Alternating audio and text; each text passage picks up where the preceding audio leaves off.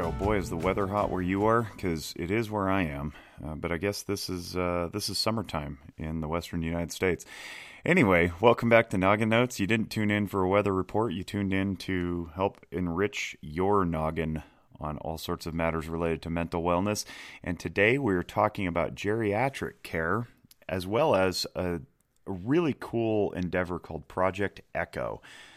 Project Echo is something that I participated in for the last couple of years through the University of Nevada, and I'm going to let our guest, Mordecai Levy, talk about what Project Echo is, because he literally oversees it at the University of Nevada. It's not just in Nevada, it's all across the country and in 30 different countries not named the United States. So if you're listening to this internationally, I would really recommend that after you hear Dr. Levy talk about what it is, that you go seek out your own education as well through the Project Echo program. And you can find out stuff like that in our show notes. Anyway, thanks for listening. As always, our sponsors are Zephyr Wellness. Find out zephyrwellness.org. I guess find out more at zephyrwellness.org. You won't find out zephyrwellness.org. That makes no sense. Teach people to communicate for a living, and I can't even talk into a microphone. Anyway, zephyrwellness.org. That's our mental health outpatient agency in Northern Nevada. We're really proud of what we're doing here. Go there, find new stuff. We're always producing new content like podcasts and YouTube videos and posting inspirational things on Instagram. We're also sponsored by Audible. And if you don't know about Audible's totally unmatched selection of audio content, you should go to audibletrial.com/nogginnotes. Help us out by signing up for a free 30-day trial and getting a free audiobook with your 30-day trial. You get to keep the audiobook even if you cancel. And it's a great way to expand your knowledge base. And like I've said before, if you're listening to a podcast, then audiobooks are probably right up your alley. Listen to you while you drive, while you're mowing the lawn, making dinner, telling your kids to pick stuff up and put it away. Anything you can think of that goes on a mobile device and has headphones, you could probably put an audiobook on it. So check out Audible, audibletrial.com/nogginnotes, and give us your support. Without any further delay whatsoever, this is my interview with Dr. Mordecai Levy on the Noggin Notes podcast. Enjoy. Well, listening audience, on this episode of Noggin Notes, we are interviewing Dr. Mordecai Levy, who is a medical doctor here in town in Reno, Nevada. And he also works at the University of Nevada School of Medicine, and you wear a few hats. I'll let you introduce yourself, and then we can go from there. Cool. Thanks, Jake. Appreciate you having me today. Yeah, thanks for being on. Yeah, no problem. So again, my name is Mordecai Levy. I'm a practicing geriatrician in town. For those of you that aren't familiar, a geriatrician is a physician or a doctor that takes care of elders and the common things that happen to you as you get older. So I specialize in all of those things. Love hanging out with my patients and the people that also like to take care of elders. So that's kind of my practice. I do work through the University of Nevada School of Medicine up here in Reno. And like Jake said, I do a couple other things. One of the other things is I'm currently the medical director of Project Echo. Echo is an acronym that stands for Extensions for Community Healthcare Outcomes. And essentially, it's a telehealth platform that connects providers to providers across the state or across geographical barriers or just physical barriers. So a great way to kind of improve healthcare capacity and create a community of learning through telehealth. And I'll be talking about a little bit more about that today as far as kind of how Echo started, because Echo isn't only here in Nevada, here in Reno, it's really all over the world. And so I'll kind of share with you how it started in New Mexico, then move into kind of more of what we're doing here at Project Echo Nevada, here in Reno, all of the partners that we have. And if there's more time after that, we'll kind of move into other things. Yeah, and I appreciate you saying that. That's actually exactly why I had you on. Because Project Echo is something I've been participating in as a clinician practitioner for a couple of years now, and I found a great deal of value and merit. It's very enriching, and I think more people need to know about this wherever they are, because that's what we aim to do. We aim to bring knowledge and information through this medium, this podcast, so that people can enrich their lives and become more educated. So yeah, I mean, tell us, like, how did it start and how did it come to Nevada, and what's your role and all that? Cool, yeah. So I've only been with the Project Echo here in Nevada for almost 2 years. Project Echo in Nevada has been around since 2012, but Project Echo was first kind of solidified in that evidence back in 2011 when Dr. Sanjeev Arora, a hepatologist down at the University of New Mexico in Albuquerque, essentially started the first Echo model, or first Echo clinic rather. That one was dealing specifically with hepatitis C. So the way Dr. Arora kind of came up with the idea of an Echo clinic was he was like a lot of other providers in the early 2000s, had his own hepatitis C clinic. He was an academic medical center. His wait lines for his clinic were up to 8 months at a time. And so patients with hepatitis C would get worsening liver disease as they waited to see him. People would die of infections, people would die of bleeding, people's livers would just get more unhealthy, and the variety of things that can cause. He felt that if he could just seen these patients sooner, started them on treatment, potentially their outcomes could have been different. So he was wondering why all of these rural providers in New Mexico were referring to him rather than treating the patients with hepatitis C themselves. So essentially he went on a rural road trip, went to 21 different rural sites and prisons in New Mexico, found out they just felt uncomfortable with the hepatitis C treatment at that time. This was before Gilead came out with Harvoni, essentially the hepatitis C drug, or the hepatitis C class of drugs that we use nowadays that work really well in a short time frame and have good results. This was when we were still using interferon, ribavirin. These medications have a lot more side effects, aren't as well tolerated. So providers kind of understandably in rural New Mexico just didn't feel comfortable with the medications and kind of helping treat their patients through the cure of this disease. So what Dr. Arora offered them was essentially what is now known as the Echo Clinic. He offered them twice weekly Echo sessions where the providers in these 21 different sites in rural New Mexico would log on via Zoom, just like Jake and I are now, and they would essentially hold an Echo Clinic. The Echo Clinic had two main parts. The first part where the rural clinicians would present cases of patients with hepatitis C to the experts that Dr. Arora had assembled at the University of New Mexico. That team of experts included himself, a hepatologist, an infectious disease doc, a pharmacist, and some other community partners, and a psychiatrist too. And they would kind of help counsel through the side effects and the treatment for the patients in rural New Mexico to kind of get treated as the providers help treat them for their hepatitis C. He was able to publish a paper about this Echo Clinic in the New England Journal of Medicine in 2011, showing that the outcomes for the patients treated by these rural providers participating in the Echo Clinic were equal to that of patients treated at the university. And so it was kind of a land-breaking kind of article as far as a potential new model to increase healthcare capacity, especially when distance can be a barrier. So to complete the picture, I mean, we have some clinicians who listen to this show too. Think of like staffing your case with a colleague or with a supervisor if you're an understudy, an intern, or a whatever. You go and you present and you go, hey, I got this patient who's exhibiting these things. Here's the demographic data. What do you suggest? Well, what Echo does is it takes this concept and puts it virtual, right? So we can reach more people through telehealth. And then we have a panel. So it's rather than just like one supervisor staffing cases with a bunch of interns, what you do is you invert that. You got multiple quote unquote supervisors, and that's the panel of folks you mentioned. And one or two cases will get presented, and then people take away information and go implement it in their clinical execution and, make Earth better, so to speak. There's also a didactic portion to the ones that I've always attended. Talk a little bit about that too.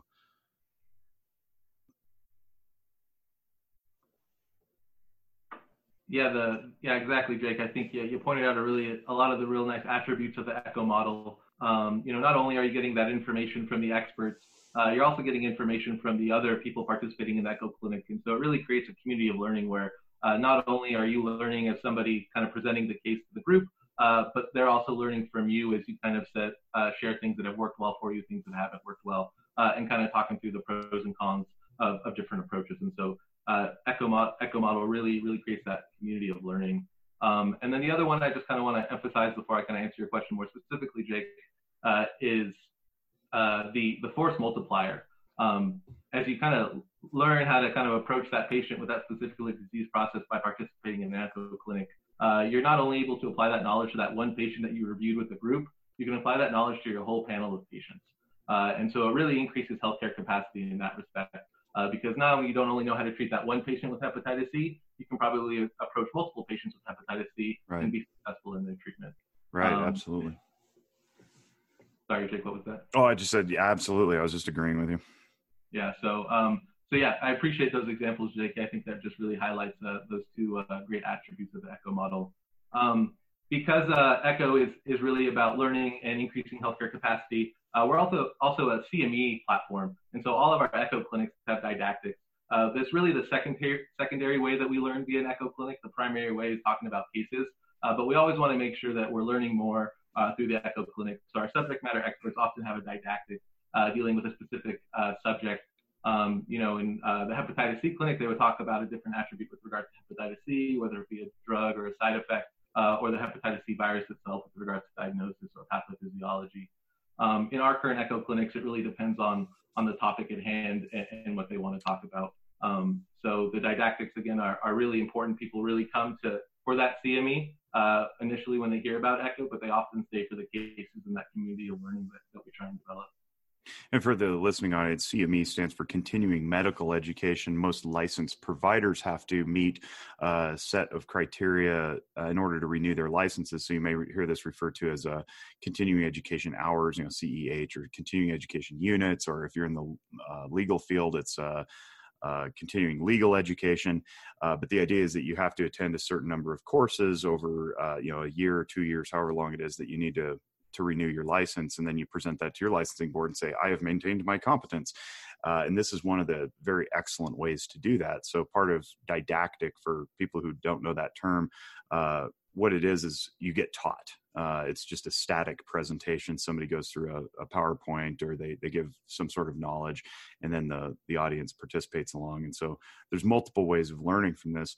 Where else is ECHO located? It started in New Mexico. We know it's in Nevada. I've seen people come in from California, Colorado, Idaho into our ECHO clinics. I don't know if they're just like parachuting in, or if they actually have ECHOs established in those states as well.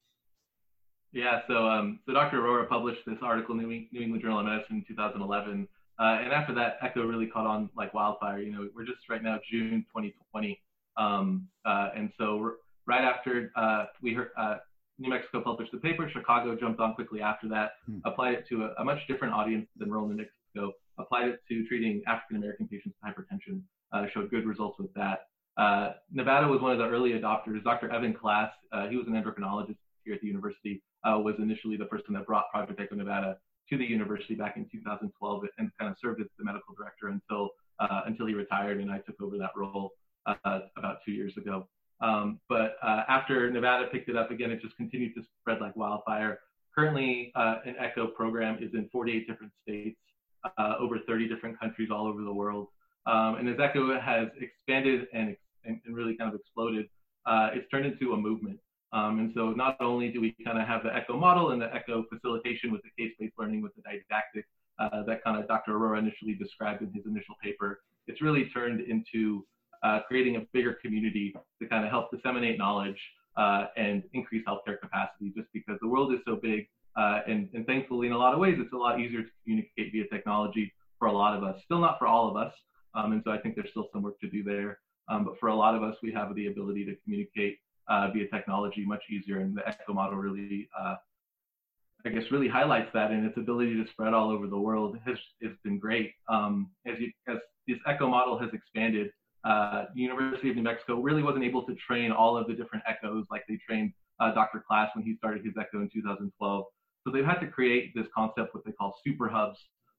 So essentially other types of ECHO networks that can train other ECHOs to become ECHOs. And so there's super hubs all over the world. A couple ones I'll highlight is one in the UK. This is a super hub specifically dealing with hospice and palliative care. And so essentially symptom treatment and end-of-life treatment. Essentially, if you have an ECHO that you're thinking about starting with that respect, they're a great resource to look to. Also have a super hub in India where they deal with a lot of different other things besides the things that we deal here with in Nevada, lots of similarities too, but also things like water sanitation. They have ECHOs on prenatal care. I think we could benefit from those here in Nevada, but they have those in India. And so ECHOs are really diverse all over the country, really do their best to fit the needs of the communities that they're in.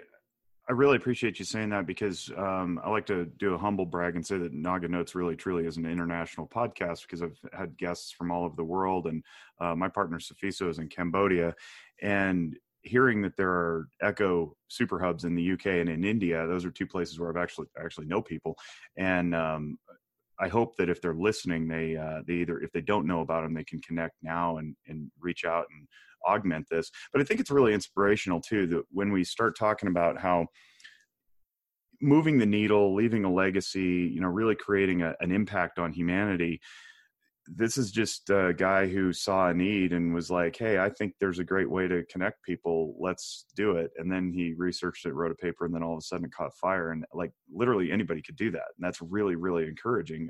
So if you're sitting around listening going, I don't know how I'm going to, impact society, just do something. And chances are really good that if it works, somebody else will notice, and then the ripple effect, who knows how far the ripple effect goes. Have you participated in any of the international echoes, or is it just too hard to coordinate across time zones? I participated in US echoes when I was traveling internationally. Not there you go. The opposite way. I do have some connections with other echoes. As kind of part of the training for an echo, they have this, it's called immersion. It's a 3-day training that they hold at the University of New Mexico. And so I was fortunate enough to be able to go to that about a year ago, and was able to be in a class with, I don't know exactly how many people, but it was probably near 100 or so. And lots of these people were international, coming from the Central America, Australia, I think some parts in the Middle East, Russia. And so it was really this international community coming to Albuquerque and learning more about Echo and how to kind of run an Echo clinic and what it's all about.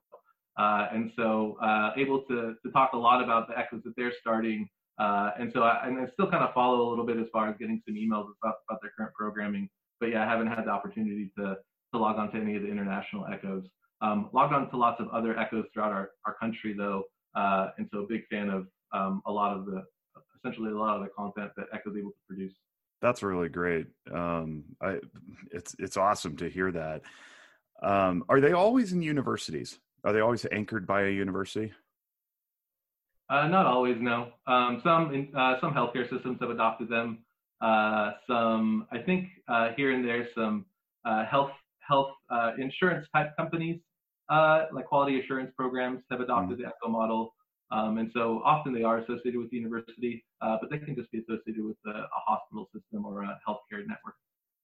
Shifting gears a little bit, because I only rub elbows with the medical community. I'm not immersed in it like you are, because that's literally your profession and you're a leader within it. I'm curious. You work in gerontology. I work in mental health. I think mental health touches virtually everything. So, I try to absorb as much knowledge as I can. I'm wondering, in the medical profession, do you see a lot of overlap? I mean, certainly the elderly get all sorts of afflictions. Certainly there's elderly with hepatitis, there's elderly with hypertension. So you could virtually attend anything and learn something, right? Or is it more specific than that? I think there's lots of ways to talk about it. One thing I think I would be remiss if I didn't mention it is that Echo started in healthcare, but there's Echoes in lots of different other fields. And so they have, in Wyoming, they have a super hub related to Echoes with education. Awesome. And so teachers, they're able to connect teachers in rural areas. Here in Nevada, I think we have a similar issue where we have lots of schools out in rural Nevada. Lots of the teachers might be the only teacher or in that grade or that subject for hundreds of miles. And so being able to connect over a network like Echo is really great.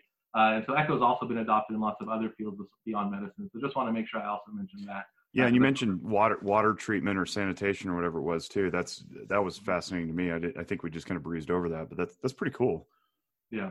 And so again, your question, I guess, Jake, was was it specifically about kind of geriatrics or gerontology, or did it have to do with kind of its integration into the Echo? Well, I guess in the spirit of, I think sometimes we get locked into, I treat traumas and that's my bailiwick, and I do, gerontology and that's my bailiwick. But my experience has been is that any knowledge is good knowledge and almost nothing is irrelevant or inapplicable.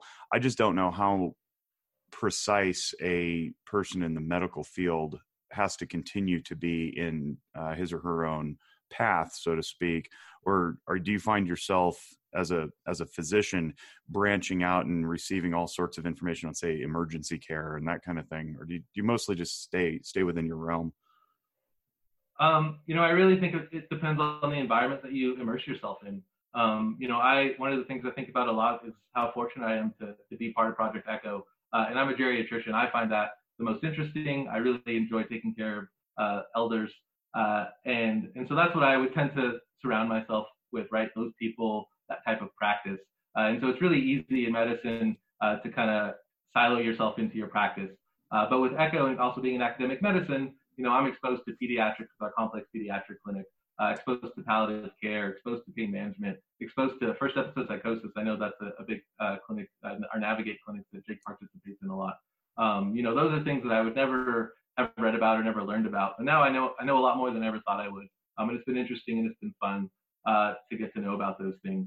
And so kind of further to your point, lots of our clinics are really not based for specialty knowledge. It's really aimed at primary care providers and those kind of providing frontline care to kind of have access to that specialty care. Rather than making that referral for that question, you can ask that question on our Echo clinic using our case review forms. And then essentially you can learn and decide whether a referral would be appropriate based on what the experts say, or maybe you can kind of try a couple things before you send that referral out. Also kind of reassurance in case you feel like you're missing something, they'll definitely let you know if there's something that they think you should be looking at as well.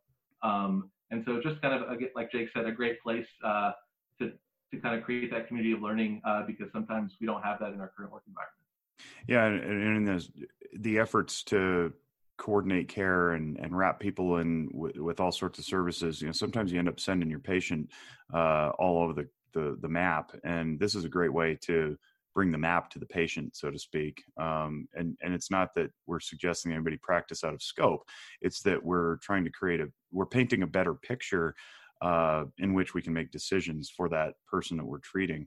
And I find it invaluable, and I would invite anybody to look up wherever they may be listening, see if you got an Echo around you, and then start participating in it, even if you don't think it necessarily applies directly to your profession. I did a school-based mental health one.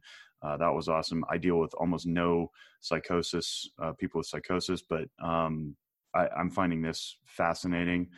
It's all just really good. I want to shift gears a little bit and go into your field of expertise, if you will, and have you talk a little bit about gerontology. We've never covered that on this podcast. I don't believe.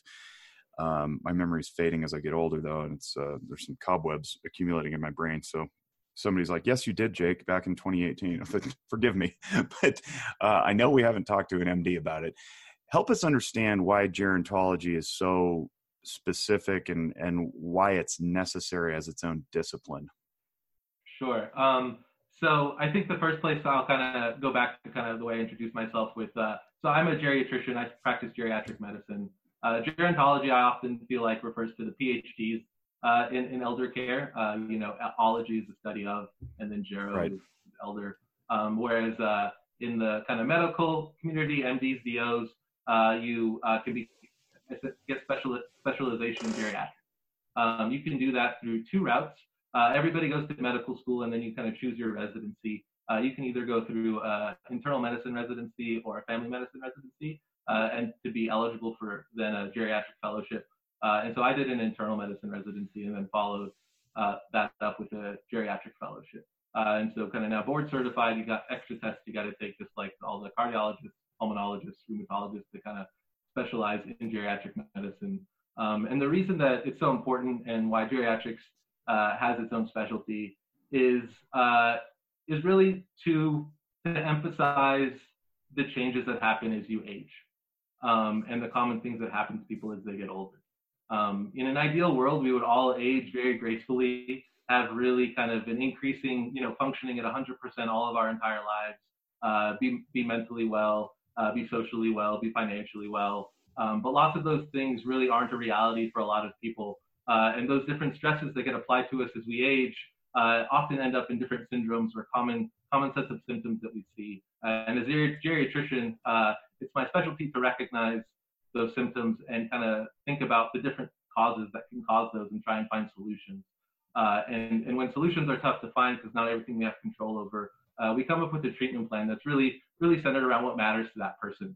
And so with geriatrics, one thing that I'll definitely be sharing is kind of an age-friendly health system model of care. Another idea that somebody else came up with that I've done my best to adopt. But the John A. Hartford Foundation and the IHI, the Institute for Healthcare Improvement, I think along with the Catholic Hospital Association, kind of funded this initial project to help come up with an age-friendly health system. And I can talk more about that if you'd like, Jake.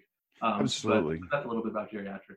Yeah, I do, because my head is swimming with questions mostly to do with, I guess, what are you seeing that are maybe not necessarily more challenging, but maybe more surprising that the random person in his 30s or 40s doesn't consider when we think about aging. I mean, when I think about aging, I think of depleting bodily systems. Your endocrine system doesn't produce as much, and your hair fades to gray, and like the typical things we see with a body that's wearing out. But then you mentioned mental health issues and financial issues, and life doesn't always go according to plan as we'd like. So what are some of the things that I guess we should be a little more mindful of in order to align our expectations with reality? So I think the way I would phrase that question, Jake, is how does the geriatrician approach those essentially that unfairness that sometimes life can hold for us. And so in geriatrics, we know I can't do it by myself. And so I work on a team of people. I work on a team with a social worker and a pharmacist, and we often pull in multiple other team members like physical therapists, occupational therapists, speech therapists, and we do our best to come up with plans together with each of our areas of expertise. Again, focusing on kind of what matters to really avoid those changes. It's really kind of the basics, and your audience may be tired of hearing this. I know a lot of people are, but it's really kind of how we live our lives when we're younger that determines our aging process. Lots of things we can't control, and again, geriatrics is great for supporting you as you kind of continue to live with chronic diseases or kind of start to suffer some of those syndromes or common sets of symptoms that we see when people get older. But making sure you're eating well with your diet and making sure you're exercising. Those are really the things that keep you functioning. So that homebrew hobby that you and I both share, I should probably reconsider that maybe if I want my liver to keep functioning. Yeah, you definitely, too much beer in one day will cause issues with livers, hepatitis C causes issues with the liver, so does alcohol. Yes, great, indeed. Great connection. Yes. If you wouldn't mind, talk about that health aging plan, however you refer to it, and forgive my Rube. Yeah, age-friendly health plan. Yeah, my Rube comments here, because I'm not in your field. I'm just kind of some dude asking questions. Feel free to rephrase as you wish. Oh, no problem, Jake. Again, I just appreciate the opportunity to share some of these ideas with your audience. Again, I think these are great ideas that I essentially work. That's how I like to work is with these great ideas and to kind of be part of this broader community across the world. And so this age-friendly health system, along with ECHO, is another opportunity for me to do that, to connect with others. And so an age-friendly health system, they've tried to make it really easy for us to think about it. So they've really broken it down to the 4 M's. The 4 M's are what matters, medications, mobility, and mentation. Mentation, like how you think. When they talk about mentation in this respect, they talk about dementia or chronic progressive cognitive decline, delirium, an acute cognitive change, or depression or other mental health issues. Because all of these are very common as people age. And so again, they break that down into the 4 M's: what matters, medications, mobility, and mentation.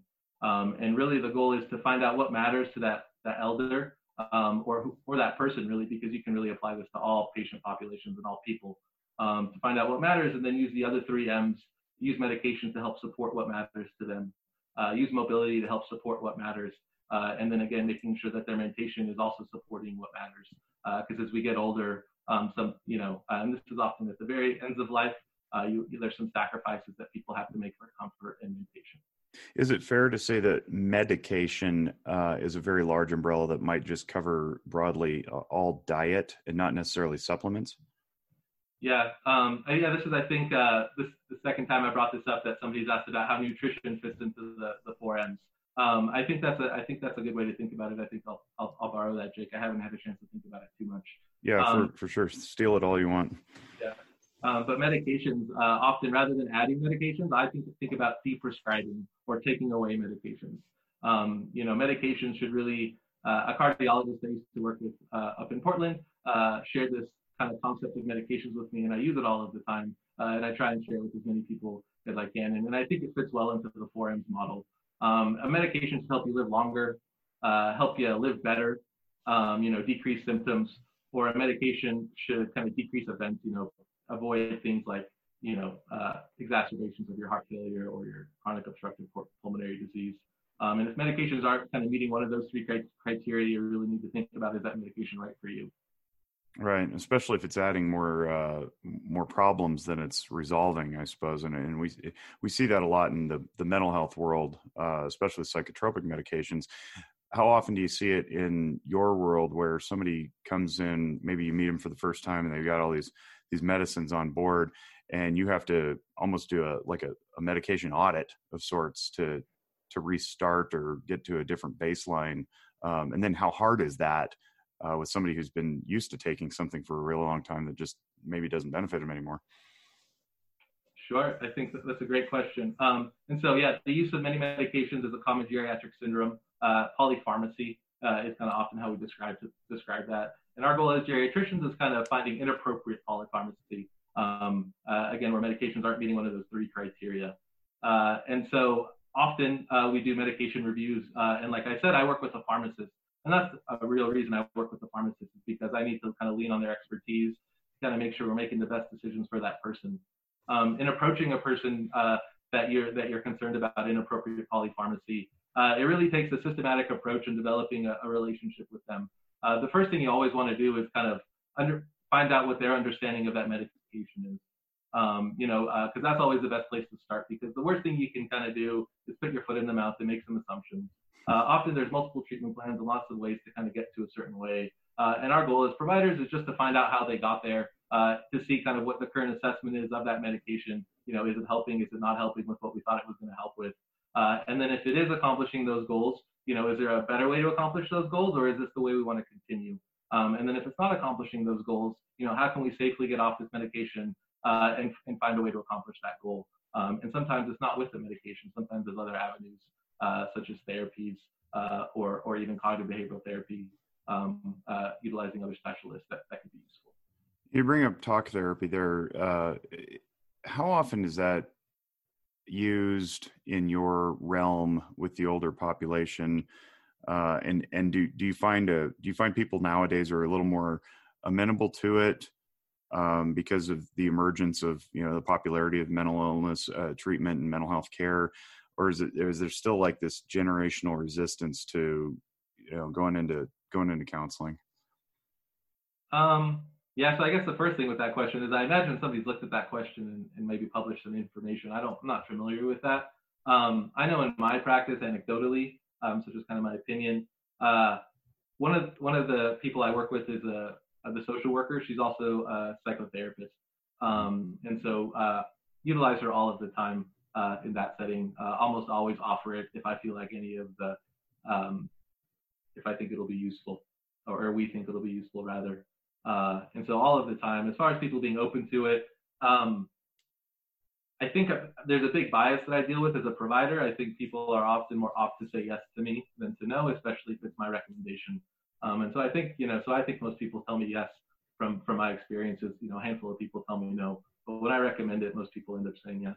Do they follow through? It almost every time I'm working. Do they follow through? Or is it like yes in the office?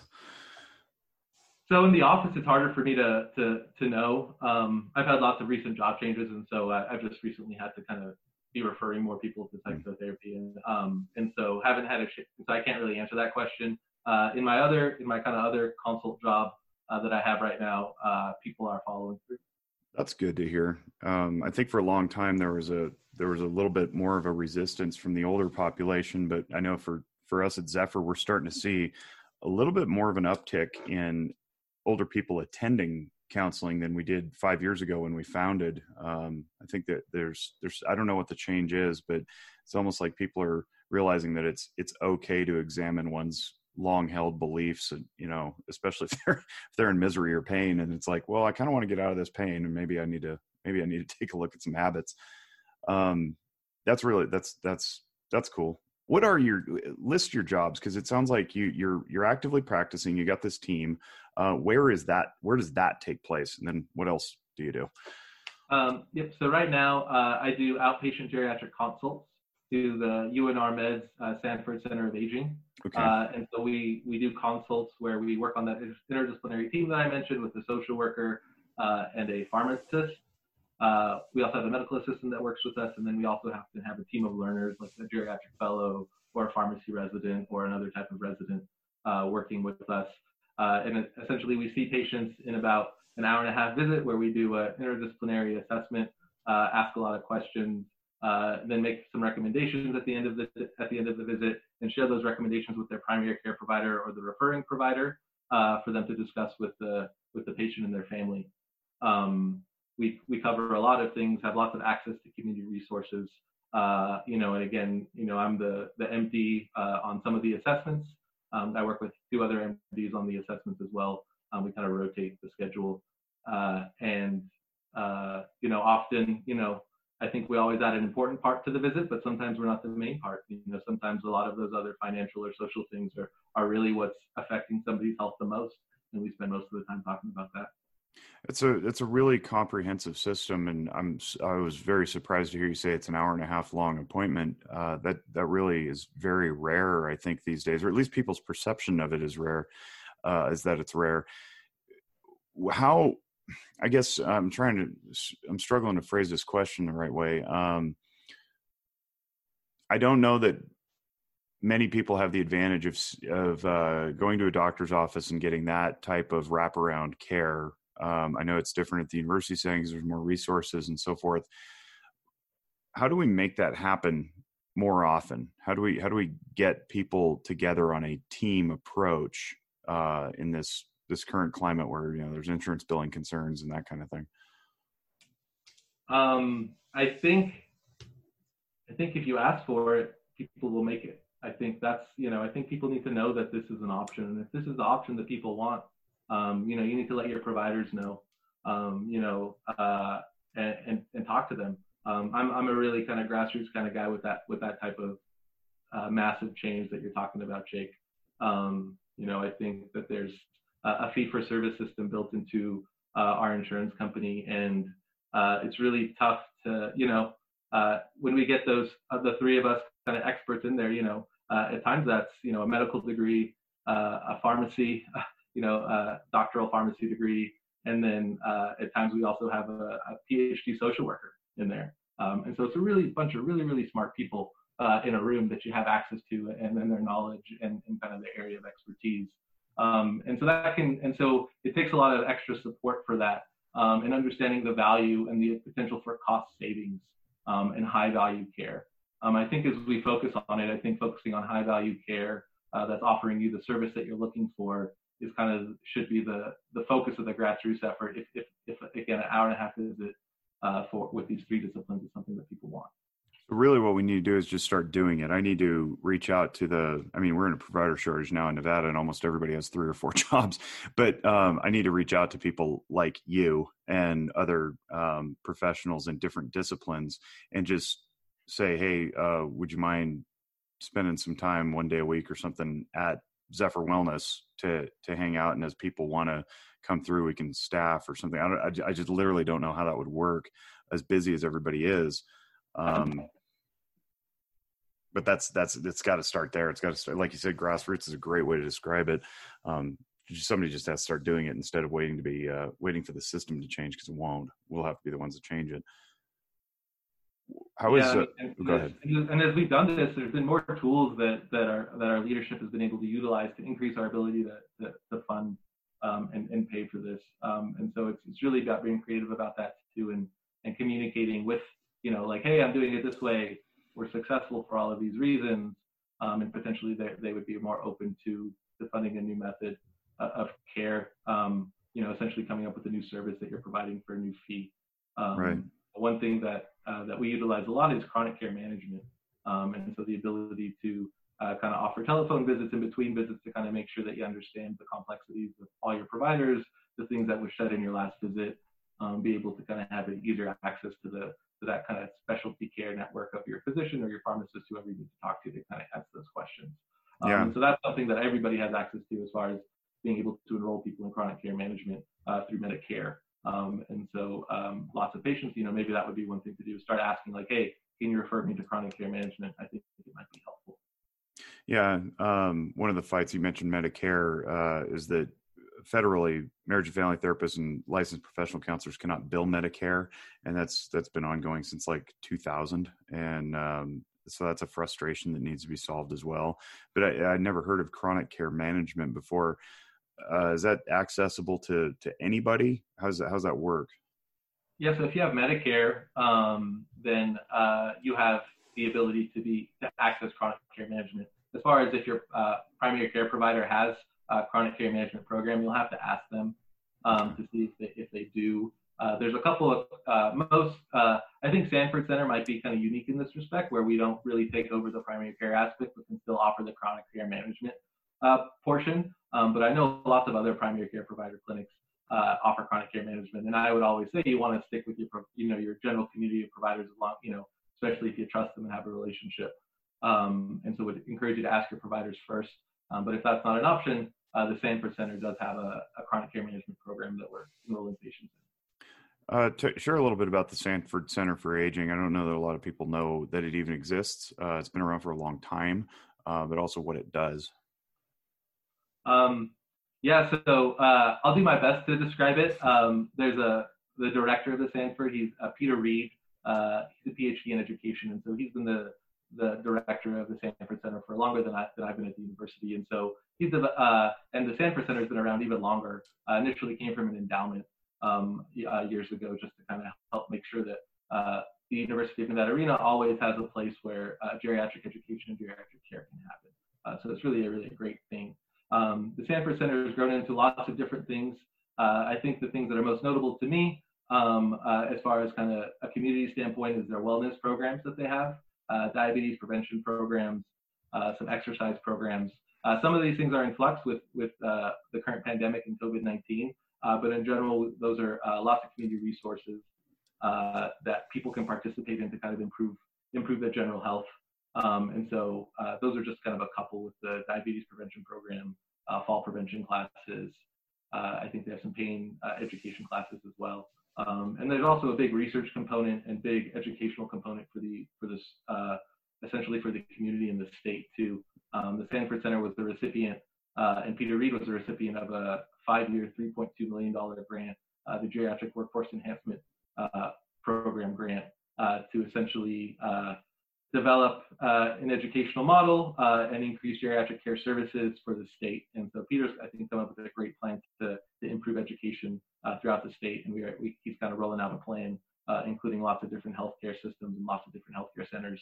And so if you're a healthcare center out there and you're interested, let us know. Just feel free to reach out to us. It won't be anything right away, but, I think it's always good to talk about. So we want to hear more about that. That's awesome. That's super encouraging. Thanks for sharing the invitation. Share a little bit about COVID-19, if you would. You work with the most vulnerable population, I guess, as most people have determined that, and people with pulmonary issues and underlying health concerns. But the elderly population is really been hit the hardest, and they come with the highest level of risk. How's that affected you and your client base, and what advice and feedback do you have today? I know it's changing daily, but I think I would echo a lot of what our health experts have said. I think the biggest thing is to always act like you're infected, whether you're young or an elder or whoever you are, and always kind of respect other people. Wearing a mask is about protecting you from other people, and so that's what elders really need from us right now, is us to think about them and have our actions kind of be more to benefit them than they are ourselves if we're younger. And so that would be the main thing that I think about is lots of the things that we're doing aren't necessarily for your own good all the time, but for the the general good of us all, and that will help you. And especially with our elders, because they're all of our stories, they're all of our knowledge, they're all of our experience.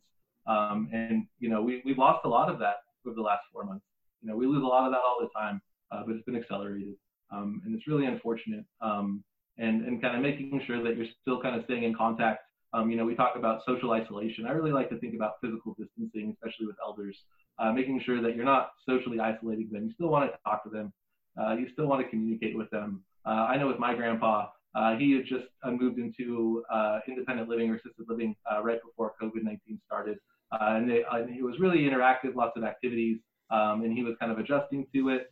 But when COVID-19 happened, everything went on lockdown. He has to spend all of his time in his room. If he left his room, he'd have to stay in quarantine even longer.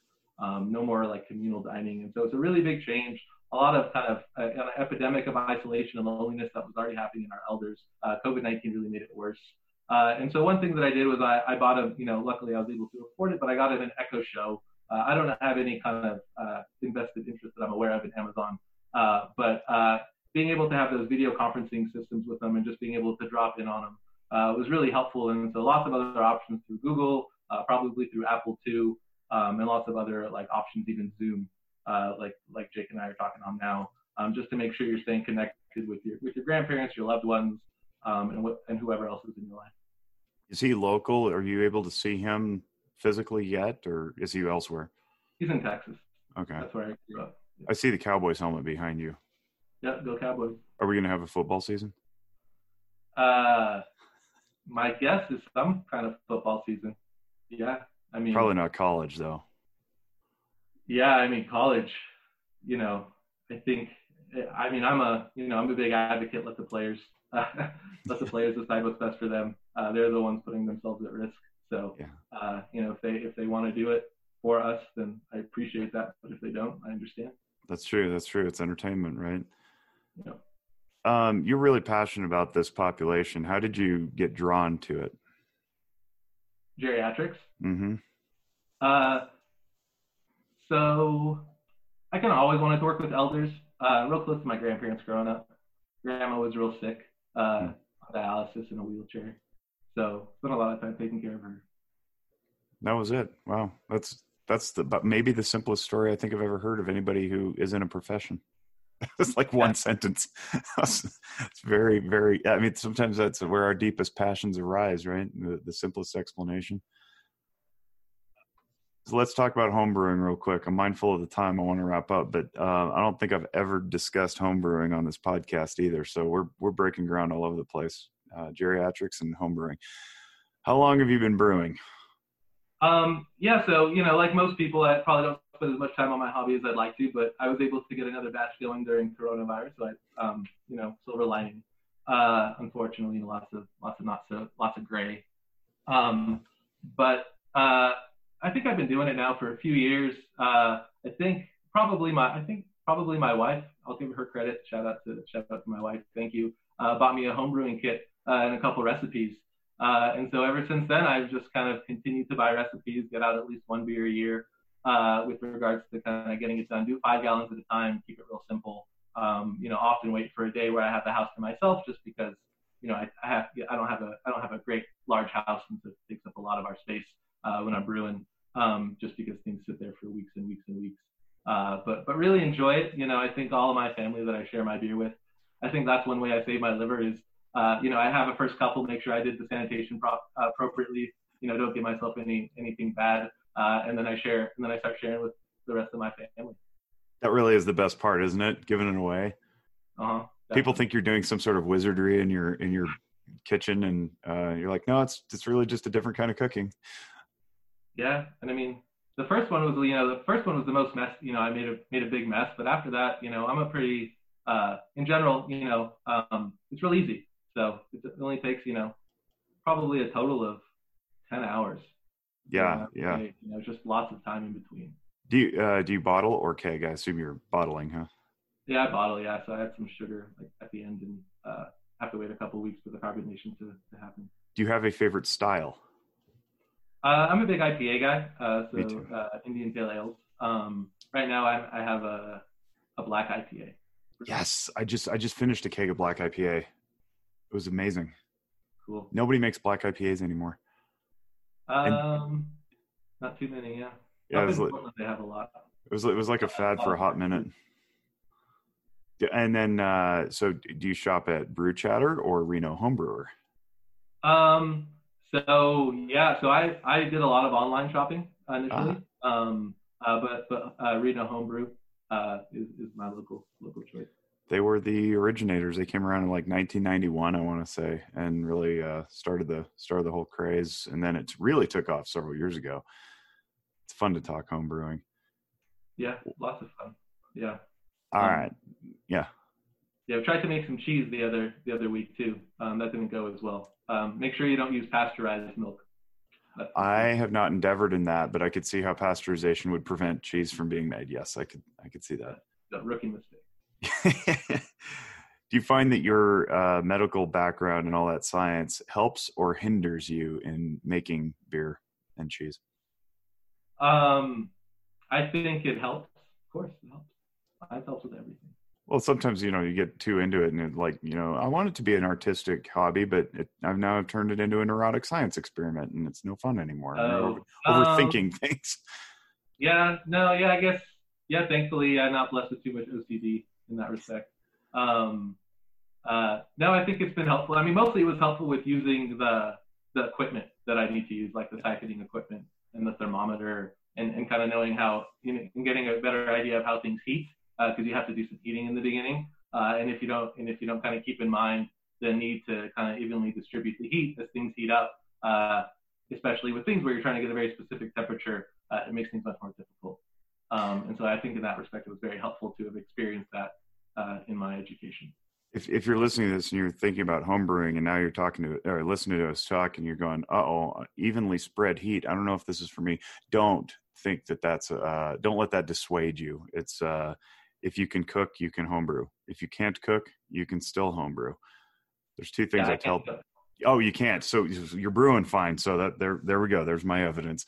But I always tell people there's only really two things you can screw up. One is sanitation, which you mentioned. And two is if you splash your beer when you're transferring it, it will oxidize and it will taste like cardboard. But otherwise, it's pretty easy. Well, we booked this for an hour. We're approaching an hour. I sure appreciate your time. I've been doing this for the last few shows. One thing I ask the guests to do is give a takeaway to the audience, something you find useful or that you think that other people can apply in their life, or just an interesting joke, but some takeaway that you want to give, an exhortation.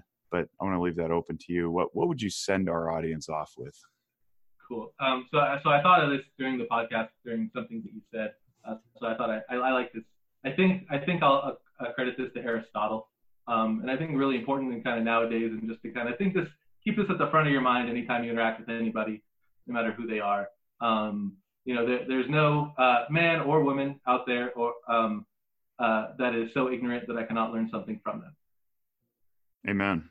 That is true. And I appreciate that because it's a reminder for all of us to stay humble and continue to absorb so that our egos don't get in the way. Well, thank you, Dr. Levy. If you want to learn more about Project Echo, where would you send people? I'll give you the link. It's med.unr.edu/echo. And that'll take you straight to our website. I'll give Jake the link too, and I think Jake already has the link, to be honest with you. I just wanted you to say it. So if that can go next to the in the show notes for the description, I think that would be great. Yeah, for sure. We'll definitely mention Sanford Center for Aging. I don't know when that was founded, but it's been around at least as long as I started undergrad, which was 1996. So 25, 30 years maybe. Doing good work. Thank you very much for your time. I really appreciate you. And on behalf of the Noggin Notes team and the Zephyr Wellness family, I wish you all great mental wellness. Catch you later.